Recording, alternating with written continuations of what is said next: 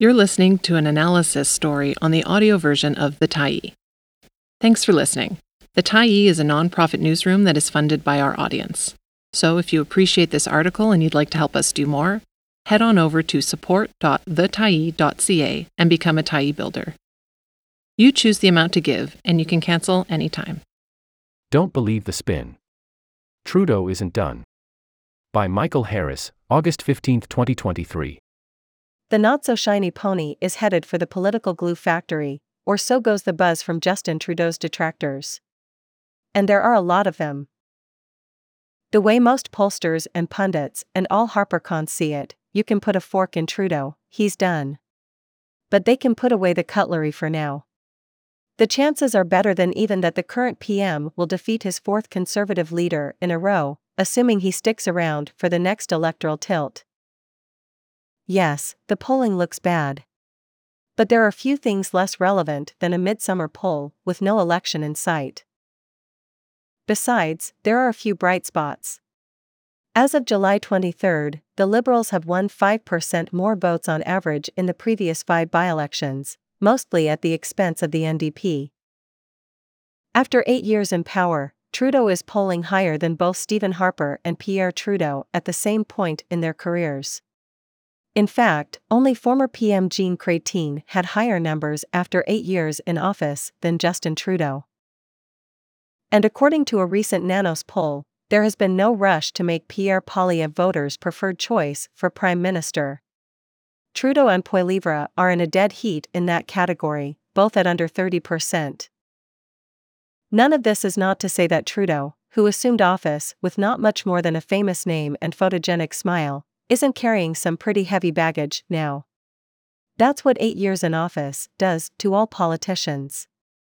Making things worse, most of the Prime Minister's best-known blunders were self-inflicted, what in the tennis world would be called unforced errors. After accepting a Christmas vacation on the Aga Khan's Island, news of the furtive trip inevitably leaked out. That's how Trudeau became the first Prime Minister in history to be found in breach of federal ethics laws, violating 3 provisions of the Conflict of Interest Act. The political optics looked worse than the violations. Vacationing with billionaires on their dime, even if they are family friends, is not the best way of convincing middle and working class voters that you feel their pain. In 2018, the Trudeau government stumbled through the SNC-Lavalin affair, which led to the departure from cabinet of then Justice Minister Jody Wilson-Raybould and Health Minister Jane Philpott, 2 female stars of the party led by a self-avowed feminist. A low point for the PM. Wilson-Raybould claimed that the Prime Minister's office interfered in a decision her department had already made concerning the huge engineering firm. In August 2019, the Ethics Commissioner agreed with her, finding that the PM's team had breached ethics rules by trying to get the Justice Minister to reconsider granting SNC-Lavalin a deferred prosecution agreement, instead of a criminal charge. In other words, Wilson-Raybould was dumped for being right, which is why Philpott followed her out of cabinet.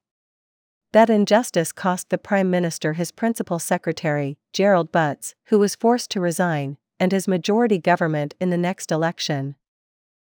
Then came the comical visit to India, where Trudeau and family donned traditional Indian garb. It was noted at the time that not even citizens of India dressed like that every day. To critics, it was a blatant exercise in cultural appropriation, all to get a funky photo op. The Trudeaus, now separated, looked like extras in a Bollywood movie. During the 2019 election, the infamous blackface scandal struck, though the PM's critics had to go back nearly 20 years to bring out the news. Trudeau admitted that he had worn blackface back in 2001 when he was a teacher at West Point Grey Academy. And he couldn't be sure that was the only time. In 2020, the We Charity scandal broke. We was made the administrator of the $912 million Canada Student Service Grant. The program was designed to allow students to have summer jobs helping their communities during the pandemic. The opposition and pro-conservative press made much of the fact that Trudeau's mother, brother, and wife had given paid speeches at We events. A subsequent investigation by the Ethics Commissioner confirmed that it was the civil service, not Justin Trudeau, who recommended that we administer the program. Trudeau was never paid for any events with the charity. Despite his exoneration, the affair left a lingering odor. With a political rap sheet like that, how, one may reasonably ask, does the PM survive? In 3 ways. Conservative scandals. The first one is the enduring record of conservative scandal during the Harper years. It matches, and arguably surpasses, Justin Trudeau at his worst, because many of those scandals were blatant attempts to subvert democracy. In 2006, the Conservatives broke election finance rules in that year's tightly contested election. In what came to be known as the In-N-Out scandal, the party was caught disguising $1.3 million in national advertising as expenses incurred by local candidates. 4 senior Conservative Party of Canada members, including Senator Irving Gerstein and Senator Doug Findlay, now deceased, were personally charged in the affair.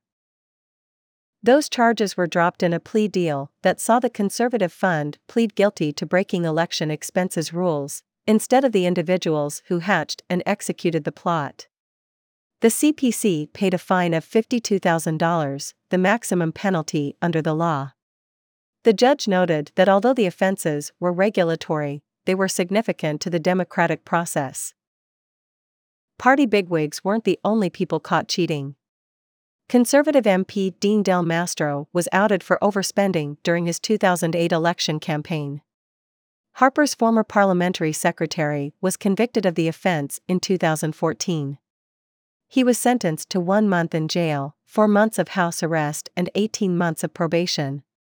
Another Conservative MP, Peter Payneshu, resigned his seat after allegations of spending irregularities in the 2011 election. He ran in a by-election to regain his seat but lost to Liberal Yvonne Jones.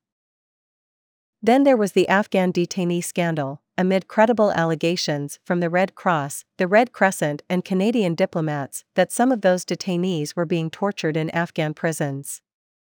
They had been handed over to local authorities by Canadian forces. As evidence of the torture mounted, the Harper government flatly rejected calls for a public inquiry. The story dragged on for 3 years. When the demand for an inquiry reached a crescendo in 2009, Stephen Harper simply prorogued the House of Commons. The opposition called it an almost despotic attempt to muzzle parliamentarians. The Harper government never investigated the alleged complicity of Canada in torture, falsely claiming that there was absolutely no proof to back up the allegation.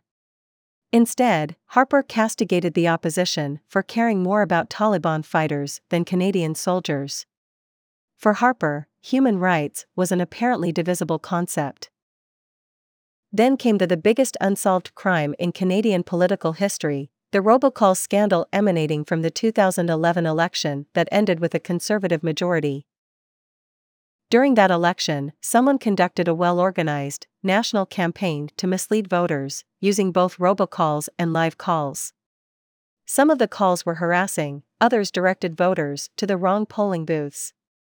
Some callers allegedly posed as employees of Elections Canada. The organizers were very clever. They used prepaid gift cards, burner phones, and a proxy server to cover their tracks.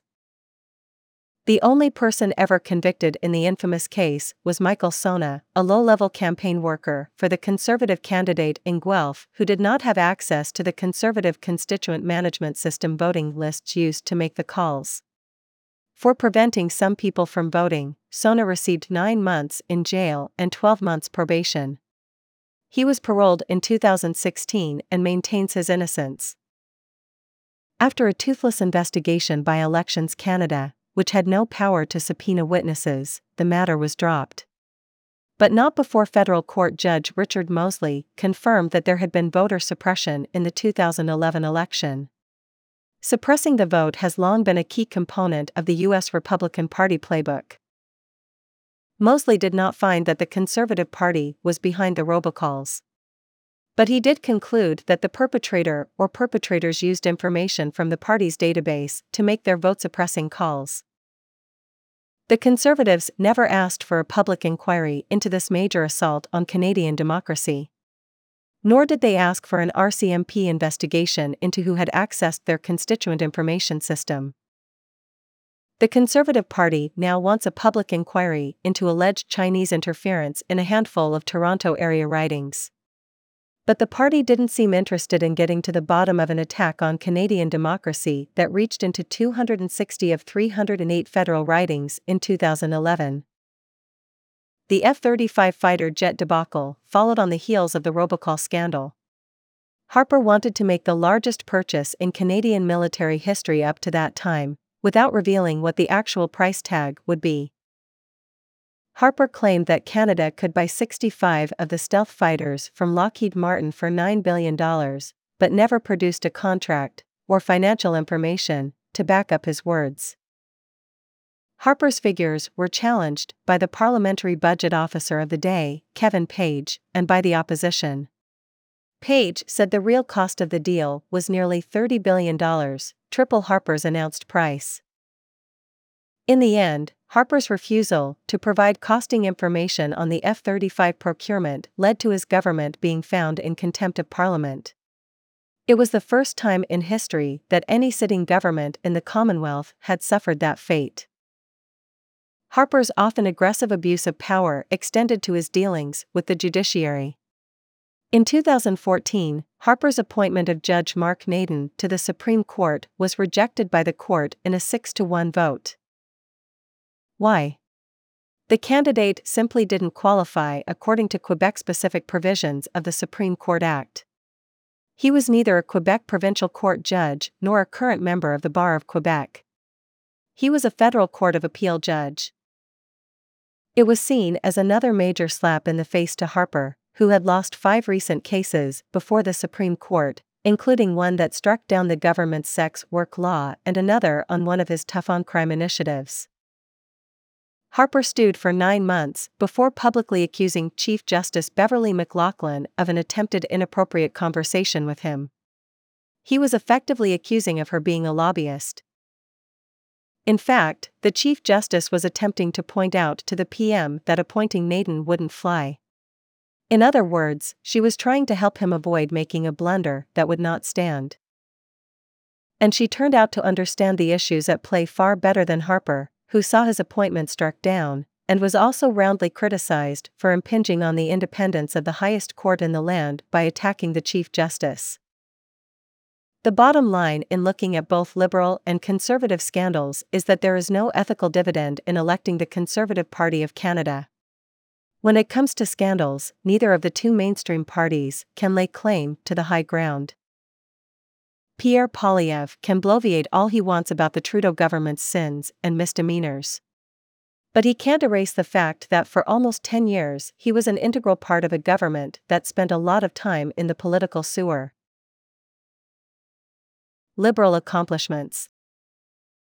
The second reason that Justin Trudeau has a realistic chance to win a 4th term is the difference between the legislative records of the two parties. For all their missteps, the Liberals have passed a lot of legislation that enhanced Canada's social safety net and directly impacted the lives of its citizens. More importantly, a lot of the legislation dealt with the pressing issues of our time. Here is a partial list of what has been accomplished under Justin Trudeau. After a couple of kicks at the can, Canada has gun control legislation banning the worst of the weapons that are wreaking havoc in the United States. The Liberals created the child benefit for low- and middle-income families. There was the crucially important missing and murdered Indigenous women and girls inquiry, set against the backdrop of an ambitious broader program of reconciliation. The government negotiated the Canada-United States-Mexico Agreement to replace the North American Free Trade Agreement. Trudeau created an over $82 billion multi-year national housing strategy, overseen by the popular Nova Scotia MP and Cabinet Minister Sean Fraser. The government legalized marijuana and assisted dying, areas fraught with so many emotional downsides that no one else would touch them. In the wake of the savage murder of Jamal Khashoggi, the Trudeau government sanctioned 17 Saudis associated with the atrocity. Canada answered the call in desperate times of war, admitting 40,000 Syrian refugees.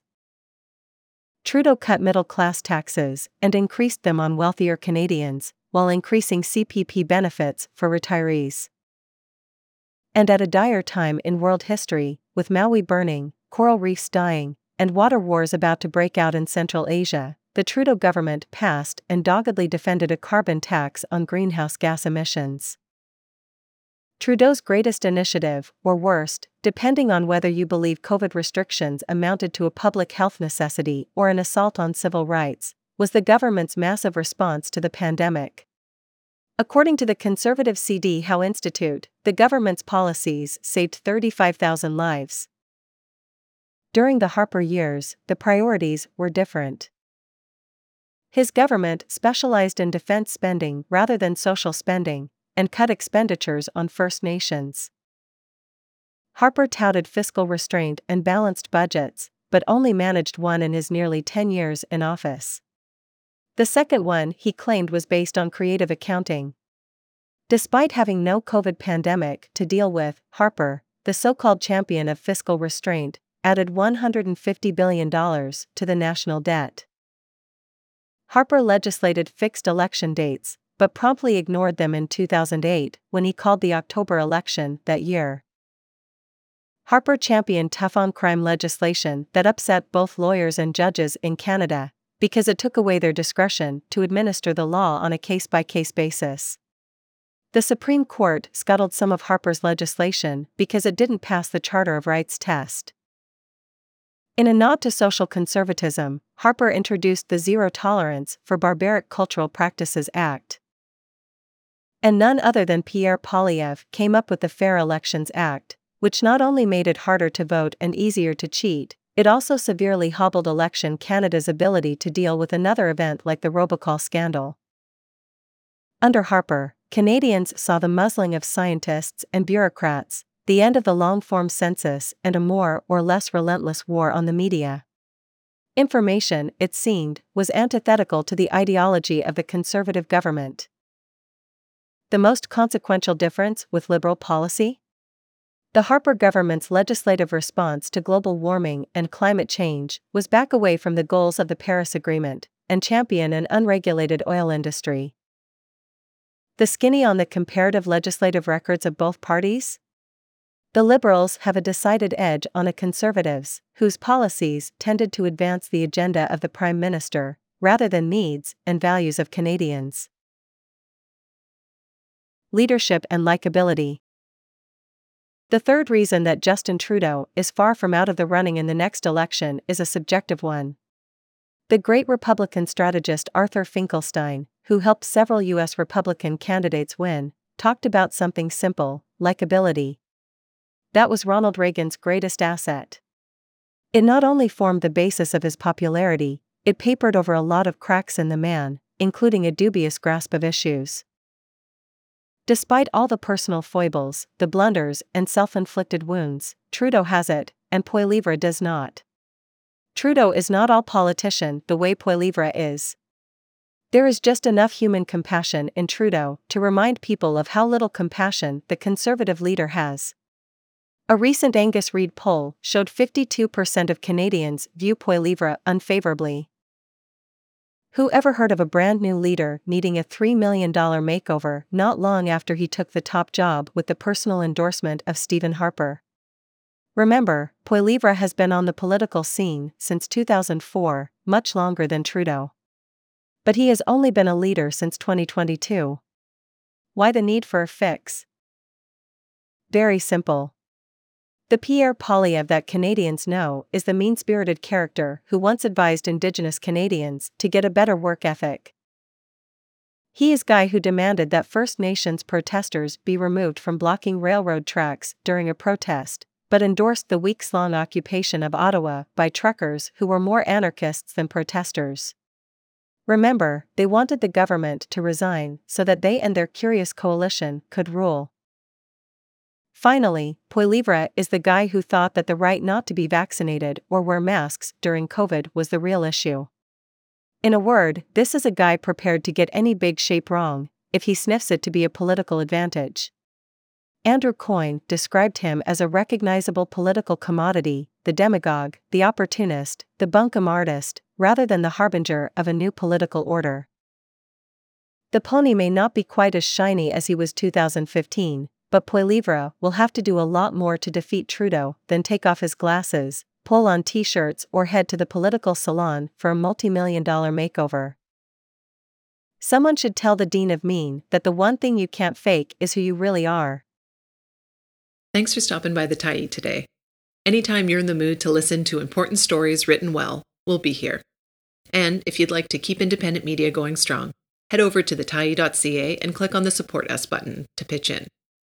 Finally, big thank you to all of our Tyee builders who made this story possible.